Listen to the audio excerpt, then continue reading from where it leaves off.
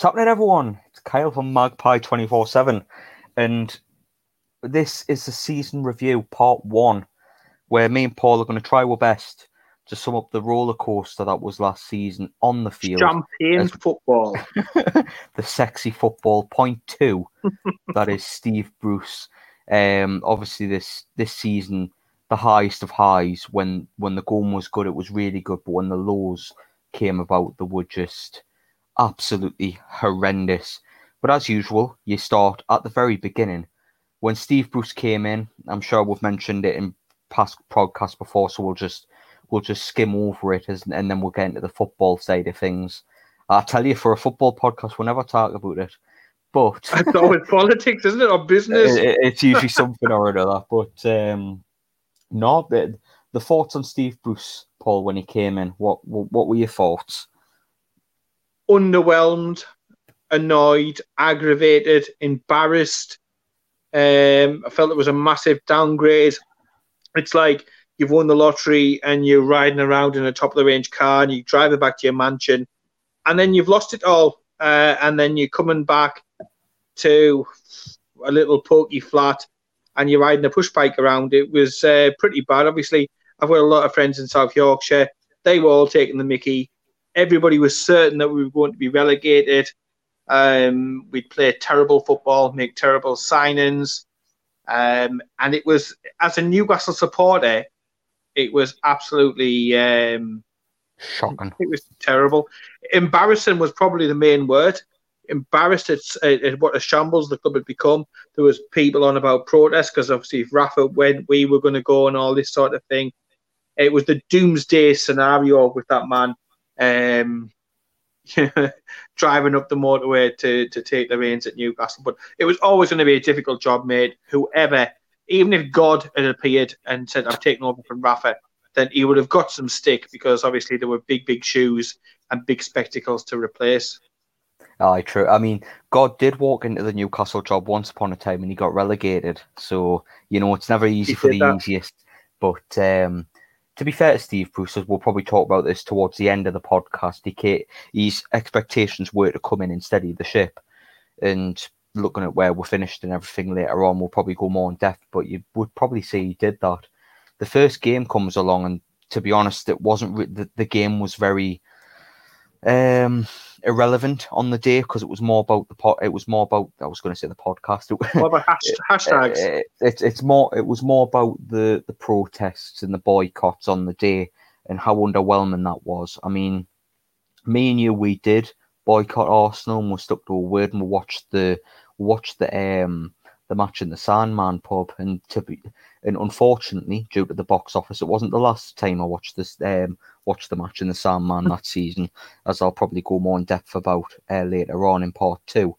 But it was an underwhelming day because the prerogative for social media was this was going to be an empty stadium, 20,000 if you're lucky. There was loads going in where there was about 20, 30 people with a couple of banners. Don't go on the ground. They were watching tens of thousands walk into that stadium that day. Do you remember the weather, Kyle? Do you remember the weather on that day? I remember it very well. It was shocking weather. And to be fair, the Sandman was fairly warm. But I think I even said to you before the match, what are we doing this for? Do you just want to go in? I even asked you, and you kept us on me toes, and you went like, nah, we're going to have to stick to this boycott. And it came out that there was 48,000 that went in the ground, and like obviously this happened a year ago now. When it's quitting. What about highest attendances of the season? God! I mean, it was just such a disappointing feeling because I know recently the fan base has been fairly united over this petition and stuff, but the fan base was so toxic. It was so divided and everything. And as a saying goes from Abraham Lincoln, I mean, I'm not a philosophizer. Don't get us wrong. I watched Night at the Museum 2 the other day, so I'm not reading history books and things like that. But the saying goes, a house divided cannot stand. And the houses within the Newcastle fan base were just divided, so we could not stand, as the saying would go. I think on that day though, Carl, we learned an important lesson. You certainly need to take into this round of protest that social media, and in particular Twitter, is not a barometer for public opinion. You know, you thought it was the end of the world. You thought it was a huge movement, you know, but hashtag boycott Arsenal and all of this sort of thing. And it was not.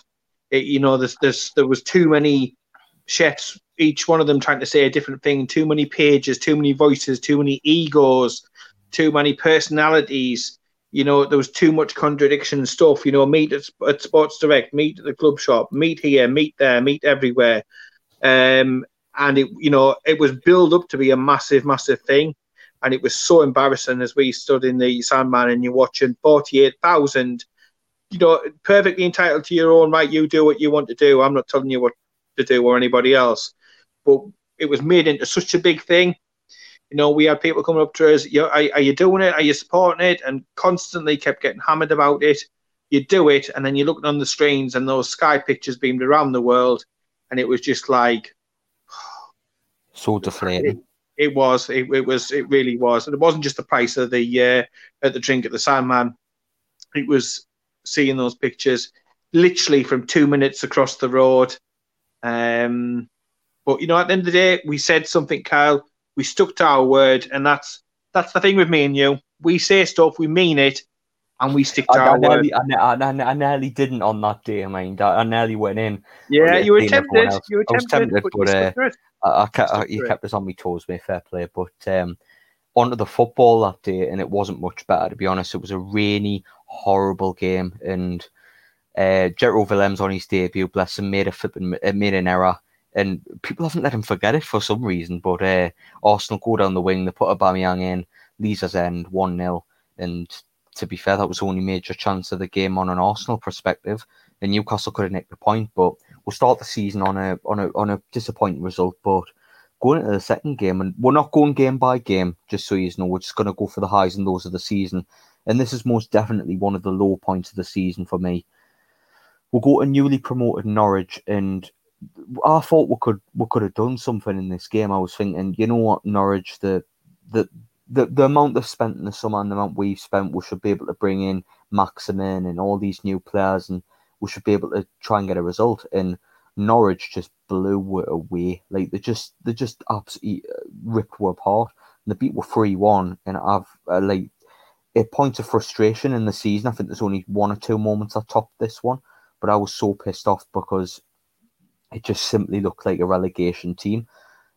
Bruce came in, nobody was happy he came in, and it just didn't look like he was going to steady the ship. And we got beat 3-1 on the day, and we just looked shit. We didn't look like we were going to do anything.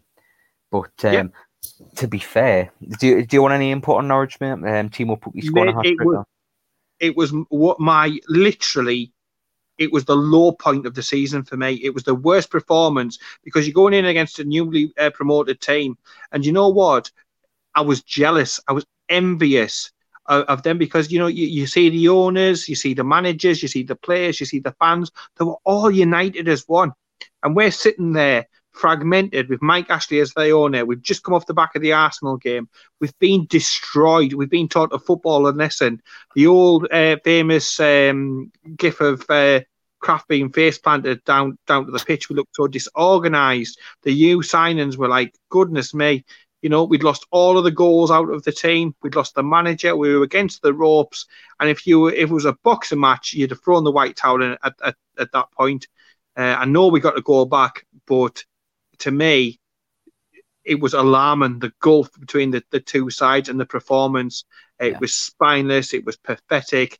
And I was literally spitting blood. I mean, I was annoyed after the Nottingham Forest Cup game, as is famously known, but I was equally as annoyed and disgusted by that performance that Newcastle put in. And like I say, envious of Norwich. Let's put that into perspective and look at the results that they've picked up over the course of the season.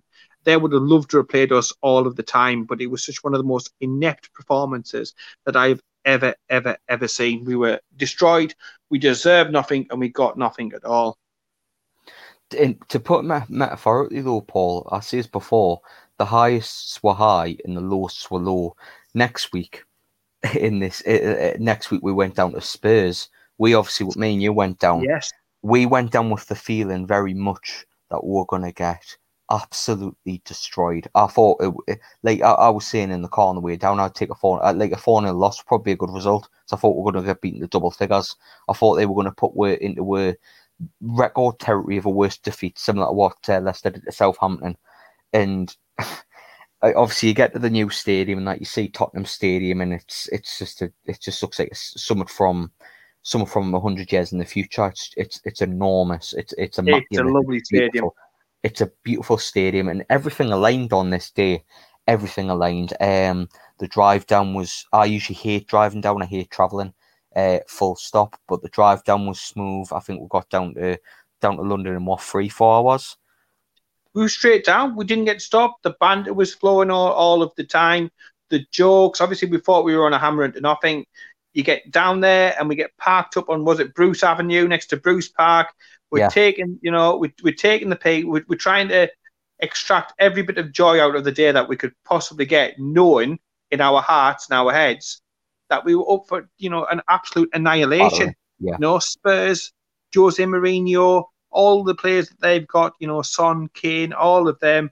Well, Mourinho wasn't manager at the time, mate. It was Pochettino. No, Pochettino, wasn't it? Pochettino. I mean, look at their squad, Kyle. Their squad is bloody-tastic. They had Pochettino, who, is a fantastic manager, and Spurs were, just off the back of the final, the previous season, as well. So you are babbing your pants. The stadium, unbelievable, intimidating, big, large, in your face, and you're just going there for the day. But it was great. Everything right before the match, going into the stadium, it was full of laughs, full of greatness. But you were going to your seat. It's sweltering heat. It must be added to as well. That's an understatement.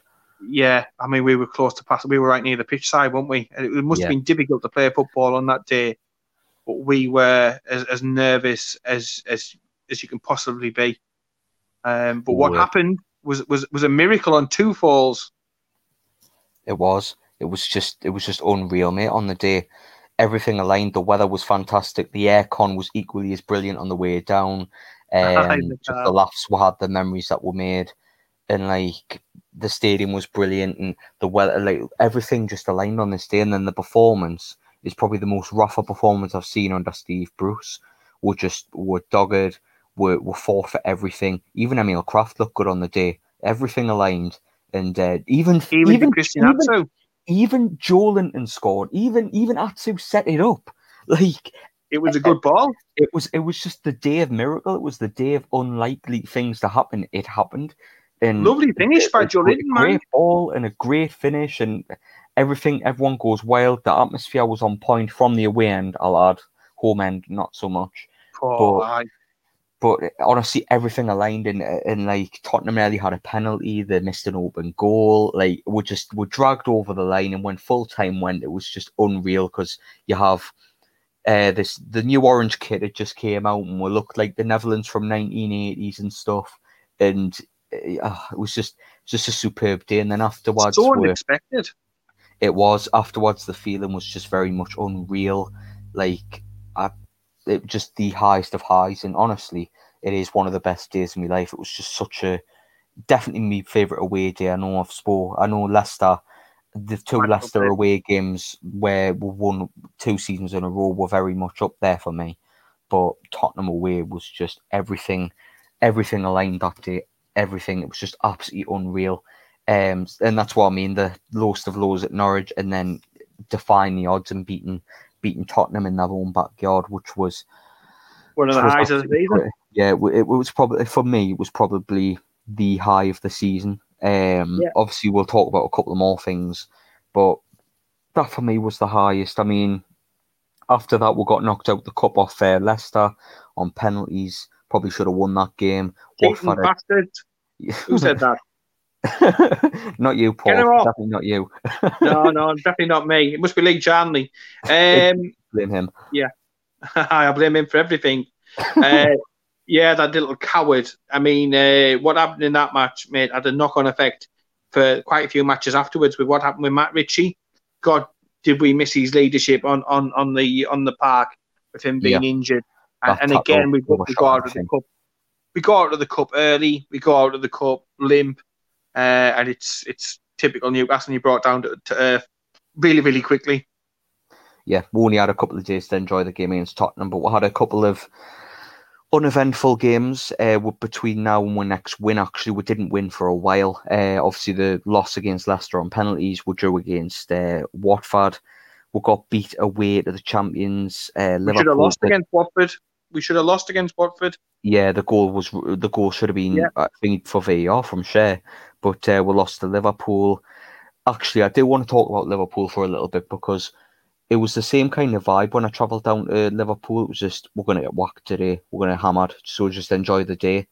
And I didn't enjoy the day as much as I did Tottenham by any means. But when you go 1-0 up at the Champions League champions, when nobody gives you a hope and flipping hell's chance, it was very similar to that euphoric feeling I had against Man United when we went 2-0 up. Like, because I was standing there in Old Trafford and we're like 2-0 up after 8 minutes, and it's like, am I dreaming? It's just like I cannot describe it. Like, Beautiful goal, mind. if Beautiful you goal. it got goal of the season for Newcastle, but like it's just that the feeling you get when something unexpected happens like that, especially at a match and you're away from home.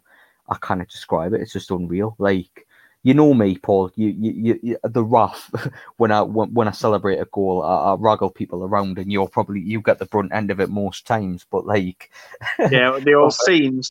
aye, limbs and all that stuff. But the goal from Willems was so well taken because I remember him running towards Arnold. I'm like, you're not going to take him on, so just cut inside and pass it back. But he does a little flick and he just hits it, and it just goes top corner. I'm like, whoa, what's going on? Honestly, it was just again, it was just such an unexpected thing. But I wasn't But expecting him to hold out for 90 minutes against Liverpool no, because you know then, don't you? When someone's just score and you take the lead, you think there's going to be a comeback. There's going to be, they're going to come back. They're going to wake up, and they're going to be. You've made them angry now, so you're probably sitting there thinking, "Oh shit!" yeah, Things are well, going to get they were leading rope around before here. they were leading before half time, and yeah, they're going to win 3-1. But I thought we made a good account of ourselves that day. What a 0-0 draw against Brighton. Honestly, what a flipping shite game that was. It was. And then my low of the season was Leicester away. Now I went down to Leicester. And oh my god, it like the weather was atrocious for everything that Tottenham was perfect and on point. Leicester was completely opposite. I love going to Leicester away. It's my favourite away ground to go to. I think it's a nice area. The home support for the most part are really hospitable and nice people. But walking out of that ground after getting beat 5-0, I'm at the very front and it's pissing down. And I'm drenched and it was just a horrible day. The drive down wasn't great, and the drive back was even worse. And we're just being hammered 5-0, and honestly, the whole anguish just came out of us that day. Trying to describe how I felt on camera was absolutely just painful. Trying to score players after we'd been beat 5-0, it was just painful. But literally the high and low of being a Newcastle fan, Tottenham away and Leicester away. But for me, I thought Always that was black and white. absolutely, mate. But like when we'd been beat off Leicester, I honestly thought that was it for us. I thought we were going to get relegated. But yeah, It did was you alarming, remember the wasn't it? Leicester game, mate? Yeah. Again, embarrassing. It's just like you felt at the time that you were like you were on the Titanic. You couldn't see any which way. You've got Steve Bruce. You've got an owner who doesn't care. You've got consistently not signing proven players. You've got the odd good result, but by and large, some pretty alarming results. You've got a number 9 who's not hit the ground really running 100%. There was lots of dissent. The support and fan base all fractured. You've got getting destroyed against. It's no embarrassment to go to Leicester and lose, but the manner of the defeat was pathetic. The weather was miserable. You're traipsing all around the country watching Newcastle. You're worried for our very Premier League existence, and already in that early part of the season, every Newcastle fan would have said, we're going down. We're going down based upon what they were saying in the dross. And of course, we had Steve Bruce trying to be Rafa Benitez and employ Rafa-like tactics rather than going, through his own gumptions, his own ways. He was trying to become a bit of a Rafa-light, and it just wasn't working. The fans were against Steve Bruce and losing patience very, very quickly. And people were demanding answers. A rudderless ship comes to mind. But yeah, it was 5-0. It could have been 10. It could have been. We're really lucky that day. And the atmosphere away, like the away atmosphere at Leicester. You haven't been to Leicester, Paul. I've been a couple of times. And no, I haven't been to the new ground. If we're allowed to, with the coronavirus and stuff, if we're allowed to go next season, that's one on my list. Like the go to. I love going to Leicester away.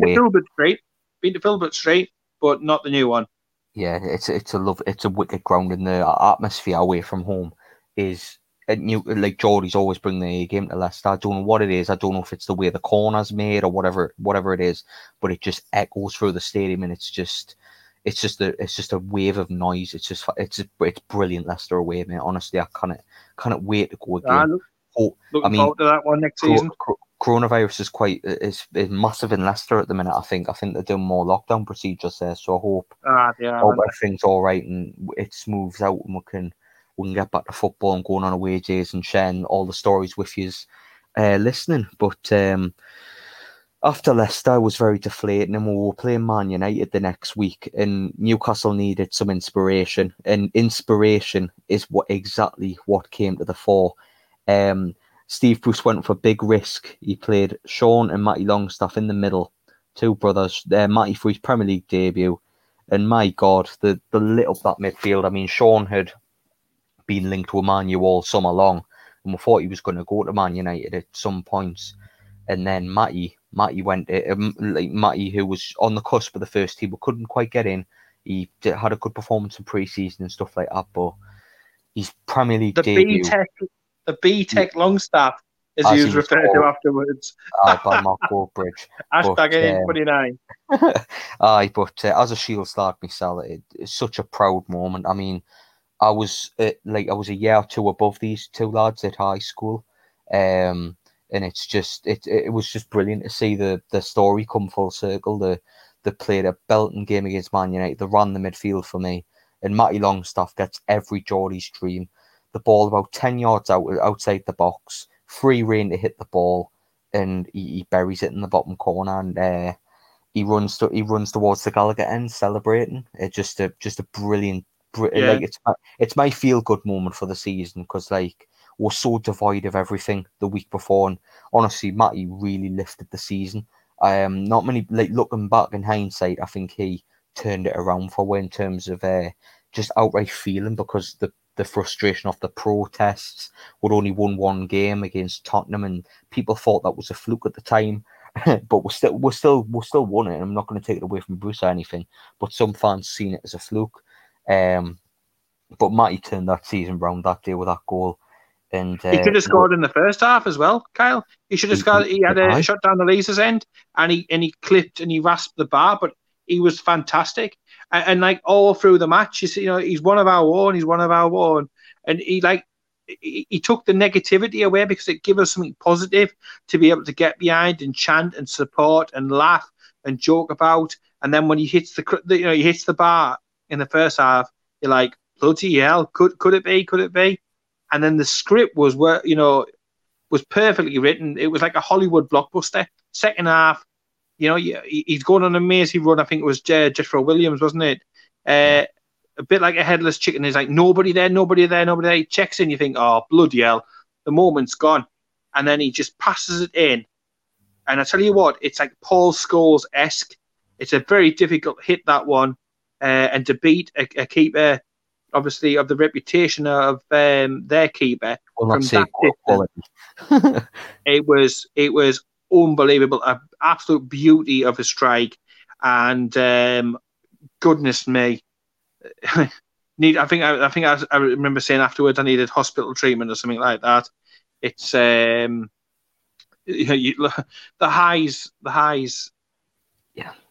Coming after so many lows, it's ridiculous. We're not a team that sort of like goes an average course through a season. It is highs and lows. It is black and white, and the pictures, the photos that came off that match, we still use them now on the page. They're iconic. These are iconic moments. Local lad does good, gets in the team. We saw her in pre-season and we thought he's decent. He's different to his brother, who'd had a fantastic season the season beforehand. Yeah. And you could see as well, they seemed to egg each other on during the match. None of their players seemed to know anything about him. There was no preparation. They didn't know what to expect. They give him too much respect. And then the BTEC Longstaff, bam, makes the difference. Fantastic. And it just warms your heart to see that sort of thing. And we don't win cups. We don't win leagues. We don't do anything. We haven't for ages. But moments like that make football totally and utterly worth it. And you leave the stadium buzzing. Our first home win of the season.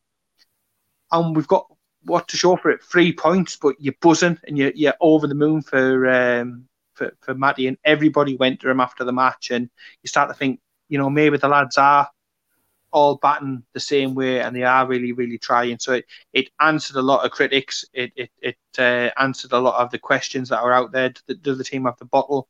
Do they want to stay up? Are they going to fight for Steve Bruce? Are they still trying to get over Rafa Benitez and all that sort of thing? But one of the highlights of the season up there with Spurs away, definitely Mighty Longstaff's beauty.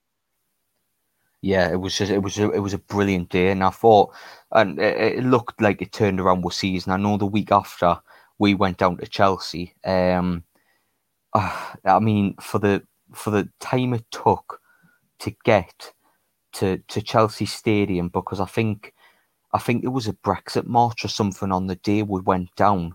There was like 1 million people in central London for a big protest, and it was a bastard to get parked. I'm sure we spent 2.5 hours trying to get parked. It was a fucking nightmare, to put it politely. And we came up with, based upon all of these troubles, this is what you don't see when you're travelling down and you're recording content and doing all this sort of thing. It's the nitty gritty beforehand. It's the parking up. It's the travelling. It's the getting around.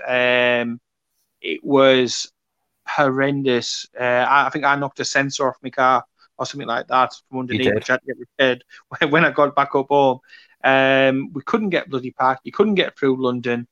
And the whole entire day was a bit of a letdown. Then there was a problem with the underground, wasn't there? Aye, there was. Everything went wrong. We had to get out at Tottenham Way, I think it was. Walk down. I mean, it took that long. Like, I got out in the middle of London, mate. I don't know what I was thinking. I got out in the middle of London to go and find a hotel or something for a piss, and you just drove away. And after I went for a piss and that, and I got back out the hotel, I was like, shit, I'm in the middle of London. I don't know where I am. And I'm thinking, what if these aren't getting parked in a hurry? Off the couple of miles up the road? Where am I going to flipping go? If it weren't for Google Maps, I'd still be lost in London now. But flipping hell, it was fortunately, hotel, didn't we? Yeah, fortunately, he's found a hotel to park in, and it did fairly fine. We're like a couple of minutes from an underground station with the steepest stairs in history, because it literally went down as a circle, didn't it? And obviously, we knew had to go back up them later on in the day. And my God, they were bad. They were bad.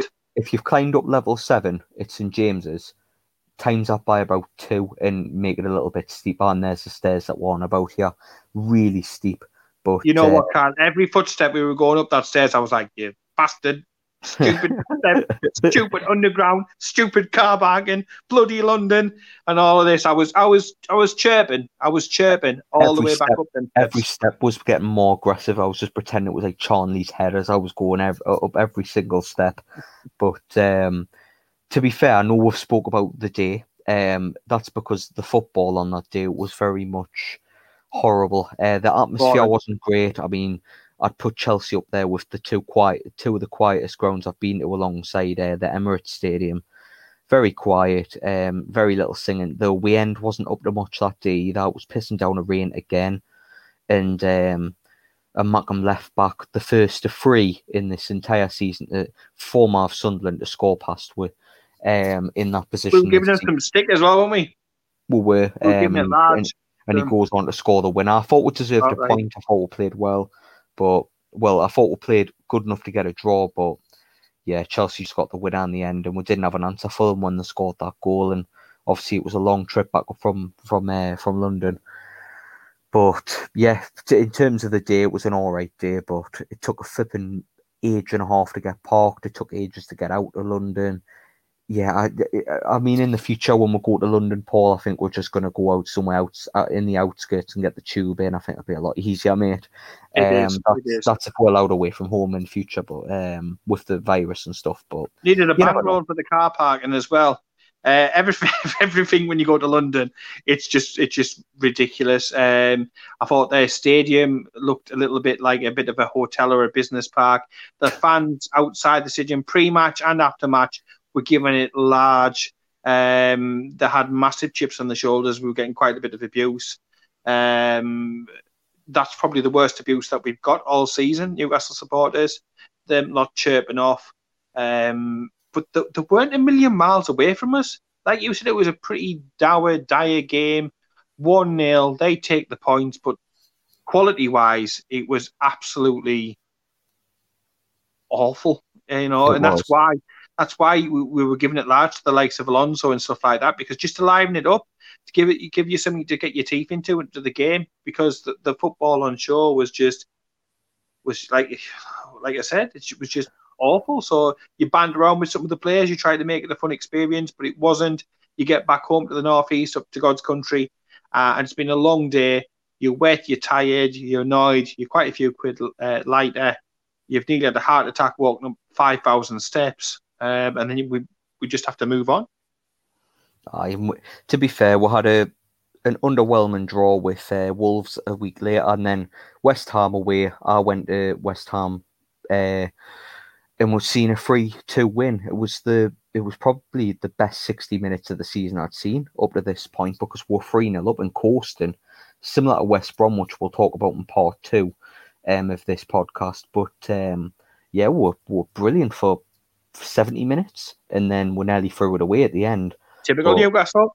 Yeah, typical Newcastle. I was just about to say that, but really good win away from home this against West Ham. We're very solid. Maximin had his first really big game where he kind of proved he was the shit. Do you know what I mean? And it was like we knew how to play on our hands, but my God, he made Zabaleta. I think he sent Zabaleta into early retirement. To be honest, he just had his life. And Almiron played fantastic on the day, but it was with defenders that came up trump on the day with Clark and Fernandes. Who needs strikers, man? Who needs strikers when you've got centre backs? Well, we didn't need them at the time because we played Wolves, West Ham, and Bournemouth, and we scored 6 goals, and 5 of them were from defenders in them 3 games.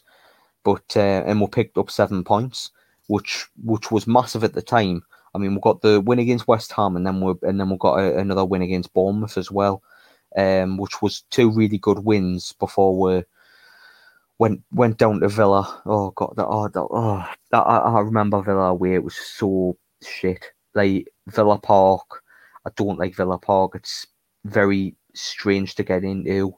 I don't like Villa, mate. I don't like Villa either. I think from top to bottom, it's just shit. But like, yeah, the Villa performance wasn't much better. It just showed inconsistency. And then we draw against Man City. 2-2 draw at home. Shelvey and Willems were 2 cracking goals. De Bruyne one of the goals of the seasons. One of the goals of the season. And then it was just an unbelievable point against City, because I thought Guardiola would run rings around Steve Bruce, like similar to what he did in the Cup later on in the season. But yeah, we got a great point. I mean, when the Shelvey goal went in, limbs again. But yeah, it was a cracking performance from the lads that day, and we got a decent point. And then, Paul, the first away day I think you went on of the season without me in tow, was Sheffield United away. I'll let you take. Yeah. I'll let you take front on that one and let us know your experience, mate. Well, me returning back to South Yorkshire, as many of you who know from previous incarnations, I spent a lot of time living down South Yorkshire. My wife and obviously all the in-laws are from down South Yorkshire. So travelling back down to there, I've got friends who used to work in a school nearby. I've got lots of friends who are Sheffield United supporters, Wednesday fans, Barnsley fans, all that sort of thing. So anytime we travel down there, it's an extra spice for me. It's a must-win game.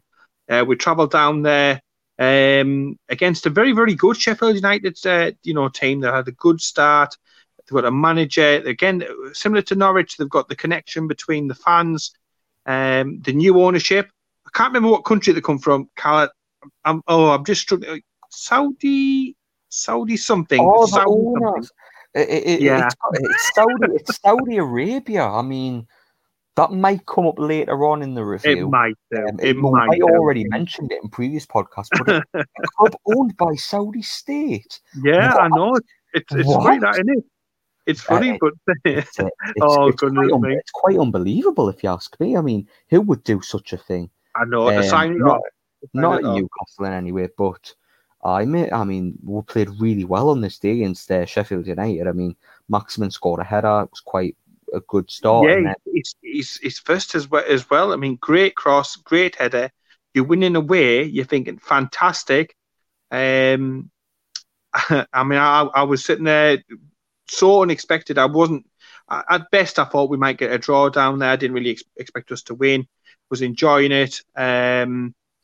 And then the VAR goal, only John Joe Shelby would score that goal. He was switched on when everybody else around him was switched off. You know, the referee, there's a confusion. You're thinking he's offside, but then you're saying to everybody around you, I was speaking to Rob, and I said to him, there's no way. I said, it's either Andy Carroll's offside or somebody said something or done something, because he's not offside. And everybody was, it's offside. Then he comes up checking the goal, and it's, at first you think, well, it's going to get thrown out. It's going to get thrown out because all their teams stop playing. And then it goes on for 30 seconds and you're thinking, he's looking at something, and it goes on for a little bit longer. And then what seemed an eternity afterwards, it says goal. It was the first real VAR moment that we had as a fan base. And it was so surreal that the players then start running over to us. We're going absolutely mad. You can't believe it. And it's a bit surreal. Arms and limbs everywhere. I'm texting my friends who were in the home end, giving it large. You're not singing anymore. And all this, sending pictures from the away end, as you do. And yeah, a fantastic performance. Sheffield United fans weren't too happy outside the stadium. They don't like losing too much down there. They haven't been used to losing over the previous years, especially at home. Especially at home. It's a very small, tight ground to get around. We almost got crushed on the way in, crushed on the way out. So there's that many people in a very small, closed, concourse area. We get outside. It's fantastic. You're doing all the normal stuff that you do afterwards, videos, opinions, all that sort of thing. The drive back is brilliant. Everybody else pretty much fell asleep in the car on the way up. But then you're still bouncing around, laughing like a kid in a sweet shop. And yeah, fantastic. Again, personally for me, with obviously all my connections to South Yorkshire, one of my highlights. Even the father-in-law was like, if you don't beat Sheffield United, you aren't coming back round. So he's a big Barnsley fan. He doesn't like Sheffield United. So again, the pressure was on, but we kept our side of the bargain. A fantastic, unexpected 3 points down at Bramall Lane. Aye, it was a surprising 3 points, but a very welcome 3 points. And after that, we're coming into I think we're at the start of December now in the review, and we'd beat Southampton, and we're looking pretty good. I mean, we're like only 5 points off like fifth and stuff at the time. We'd beat Southampton and looking good after a late goal from Fernandez, and going in centre back power. Yeah, going into the last couple of games of December, we fancy our chances at Burnley, Palace, even Man U away, Everton and Leicester at home. We fancy picking up some wins. And yeah, it was looking good. I mean, we had a very underwhelming performance at Burnley, getting beat 1-0. Through a foul from Chris Wood. A corner from Chris Wood headed in. We've been linked with him actually as of late, but yeah, it's a loss at Burnley, but it doesn't. Burnley in their tent. For those of you who haven't been to Burnley, if we can enlighten you a little bit, when you go there, their ground is like a throwback to the 1930s or something like that. It's no offense, Burnley, because it adds to the experience and all of that, but it's quite a small town. You drive for ages and ages in the middle of nowhere, then you get to Burnley, you get inside Turf Moor. It's a Premier League ground. It's been a Premier League ground for quite a bit now, and they've had some good success. But they certainly haven't spent too much on the on the stadium, because the Newcastle fans literally just shepherded into a glorified pop-up tent, and that's your lot. A friendly bunch around in Burnley, but that game, unlike the previous season where we got the win eventually, didn't we? After the shenanigans about the late start and stuff like that. Yeah. This year it wasn't to be. We lost narrowly. Disappointing, because in them sort of games where it's 1-0, you think it could have gone either way. But it was certainly a let's bring us back to earth sort of game and stop looking up the table. Just get to the 40 points and make sure that we stay in the league. Well, we looked on for it, mate. To be fair, we looked all right.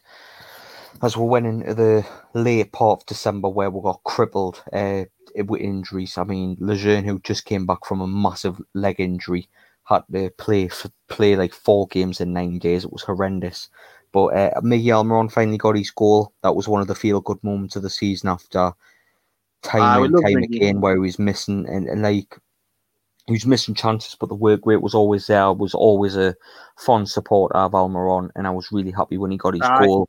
Got with a win as well, the only Premier League win without Maximin this season. If you don't count the Tottenham game where he was a substitute, but he still technically started. So it depends which side of the fence you sit on with that one. But Almiron getting the goal was just such a feel good moment of the season.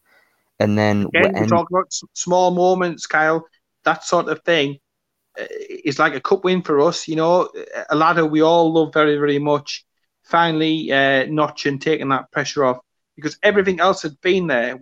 Both of us have stuck up quite a lot for Miggy previously, when other people have been saying he's an expensive flop, he's the next Tovan and all this sort of thing. We were sticking up for him, championing him, because the thing is, yes, he wasn't scoring, but he was winning free kicks. He was moving the ball, from getting the ball deep, moving it, further up the pitch. All the goals we were scoring, he was like directly or indirectly involved in. So for him to finally notch was just a great moment, a great knockdown, wasn't it? Yeah, it was. By Carroll, yeah. And then Miggy just absolutely undercunt, and scenes, limbs, craziness, fun, games, laughing, and you forget all your worries, don't you, for a moment. But yeah, brilliant for Miggy, totally not deserved. The lad is a little dynamo, never stops.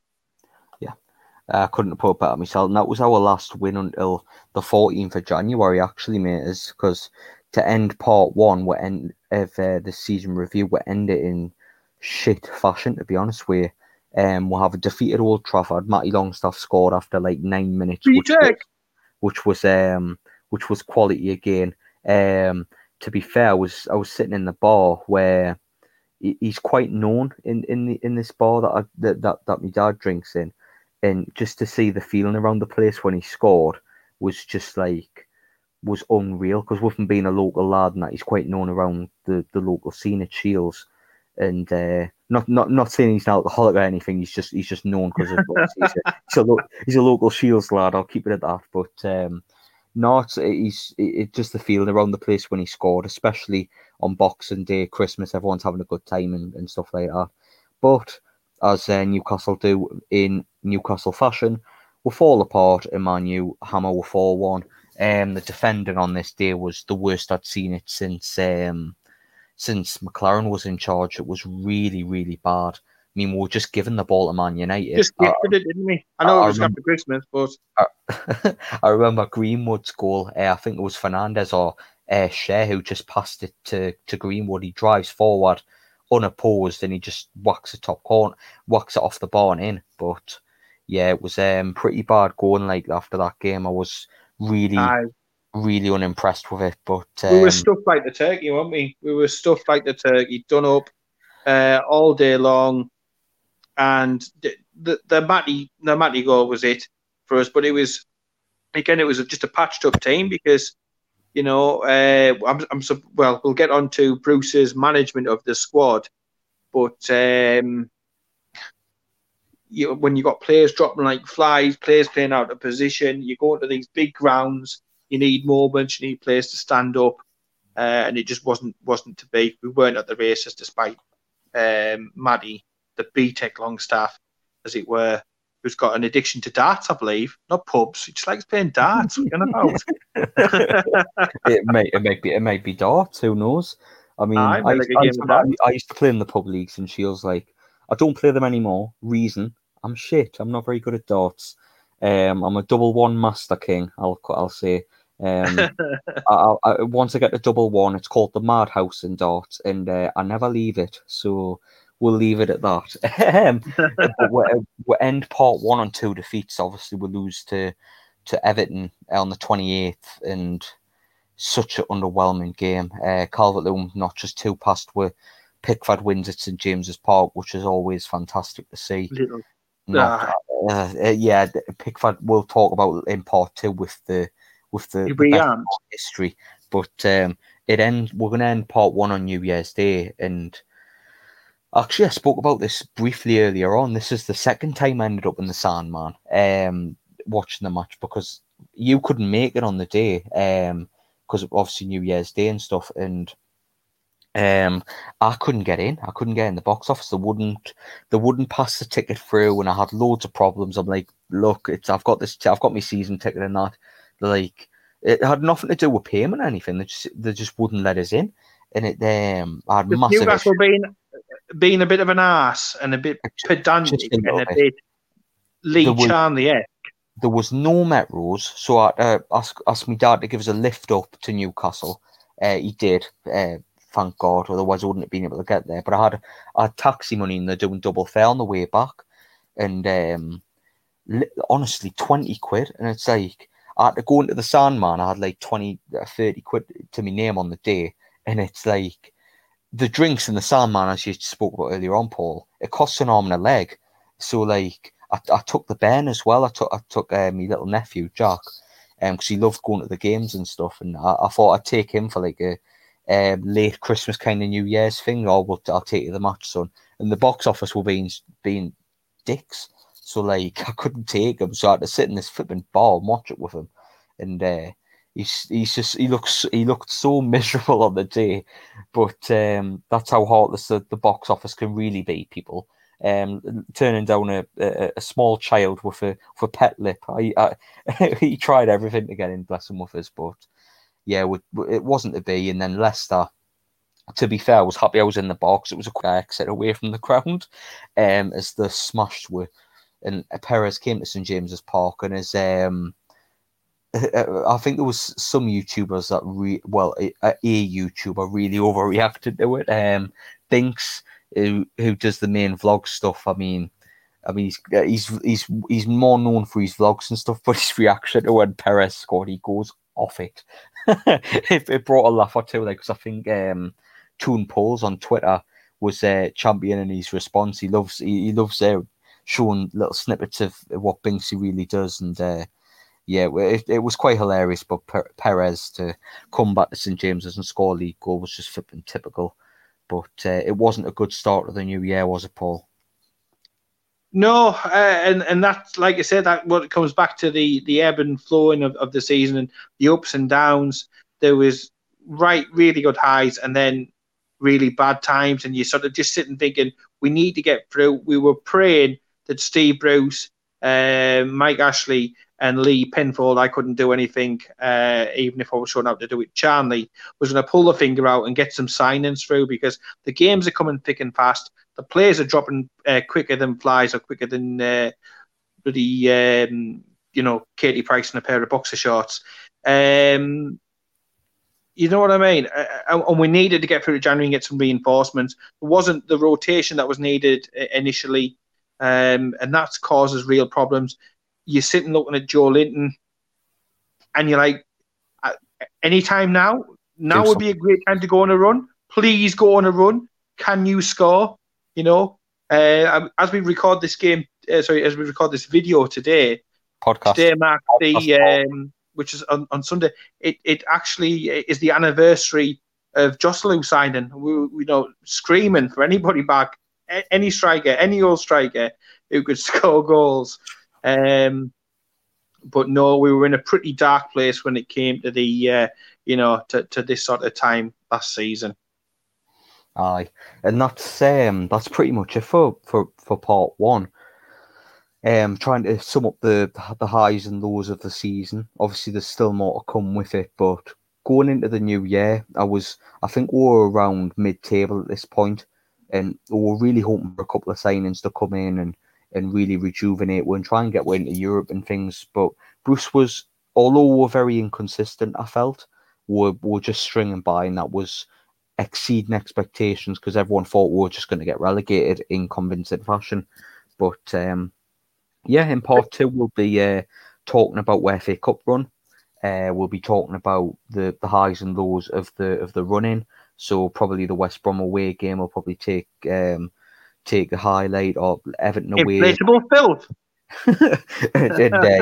and the objects that were in the away end that night. But that this has been part one. Please join for part two, and thank you to everyone that's been listening to us so far. I appreciate it. It's been cracking to record and try and sum up the life for Newcastle fan as best as we can. But I've been Kyle, been with Paul as always. Fantastic record with. But see everybody hear we in part two. So speak to you soon, everyone. Keep it tuned.